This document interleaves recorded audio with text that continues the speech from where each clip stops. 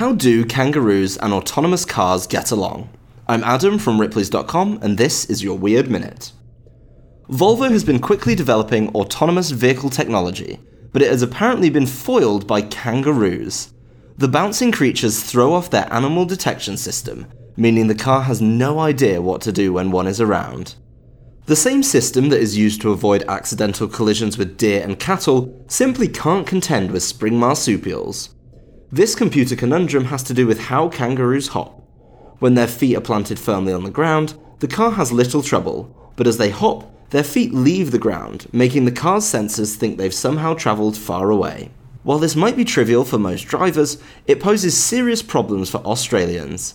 The country's vehicle collisions with animals involve kangaroos a staggering 80% of the time, resulting in 16,000 kangaroo-related crashes a year. To learn more fun facts about animals, visit Ripley's.com. Until then, tune in tomorrow for another Minute of Odd.